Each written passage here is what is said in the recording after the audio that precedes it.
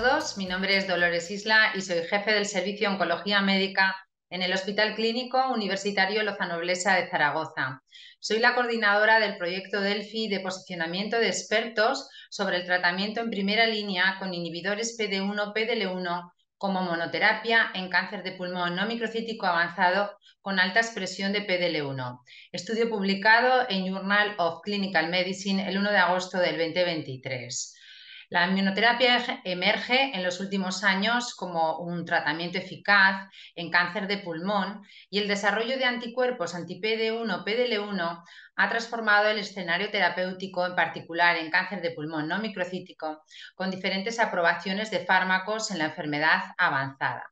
En este proyecto Delphi hemos revisado críticamente y también analizado en detalle la mayor evidencia disponible de los fármacos anti-PD-1, PD-L1 como monoterapia de primera línea en cáncer de pulmón no microcítico avanzado y expresión alta de PD-L1, sin alteraciones genómicas oncogénicas y considerando los siguientes fármacos: atezolizumab, cemiplimab y pembrolizumab.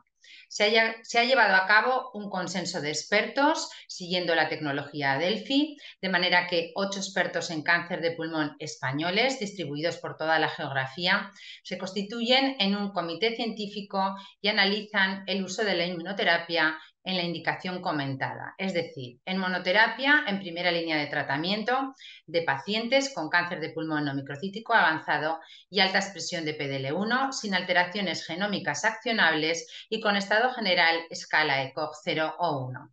Este comité formuló una serie de 20 afirmaciones basadas en los datos de la evidencia científica y la experiencia propia. Y posteriormente 17 expertos en cáncer de pulmón españoles seleccionados valoraron las 20 afirmaciones, las cuales estaban distribuidas en las siguientes 3 áreas: características generales de los estudios clínicos pivotales, principales resultados de los estudios y análisis de subgrupos. Se alcanzó un alto grado de consenso en la primera ronda de este proyecto Delphi, con acuerdo en todas las afirmaciones, lo que refuerza el valor del consenso, siendo este el resultado más importante del proyecto, y no fue por tanto necesario realizar una segunda ronda.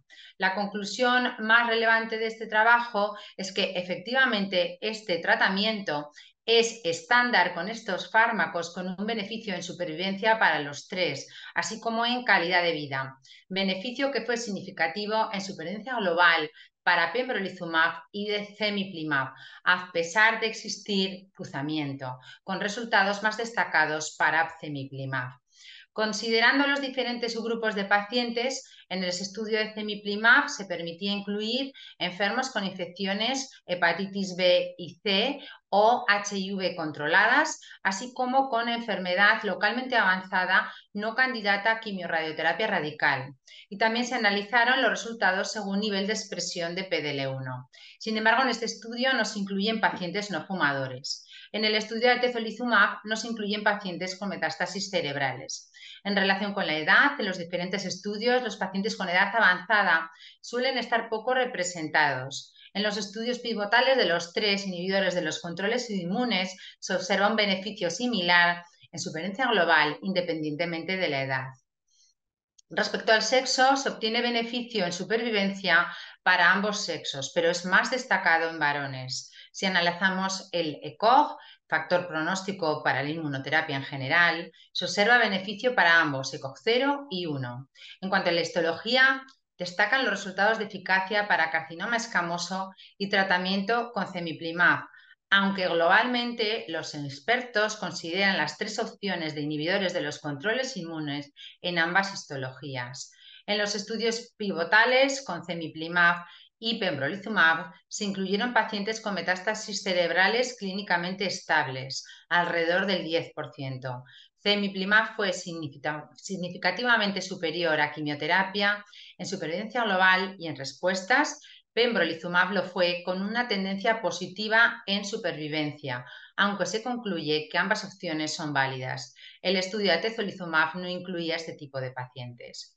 En relación con los resultados positivos en supervivencia de cemiplimab en los pacientes con enfermedad localmente avanzada, un 16%, el panel de expertos considera que se establece la indicación de este tratamiento en estos pacientes. Y respecto al efecto del nivel de expresión de PD-L1 basal, evaluado solo en el estudio pivotal de cemiplimab, la eficacia del fármaco se observó que se incrementaba conforme aumentaban los niveles, valorándose como de interés para la práctica clínica.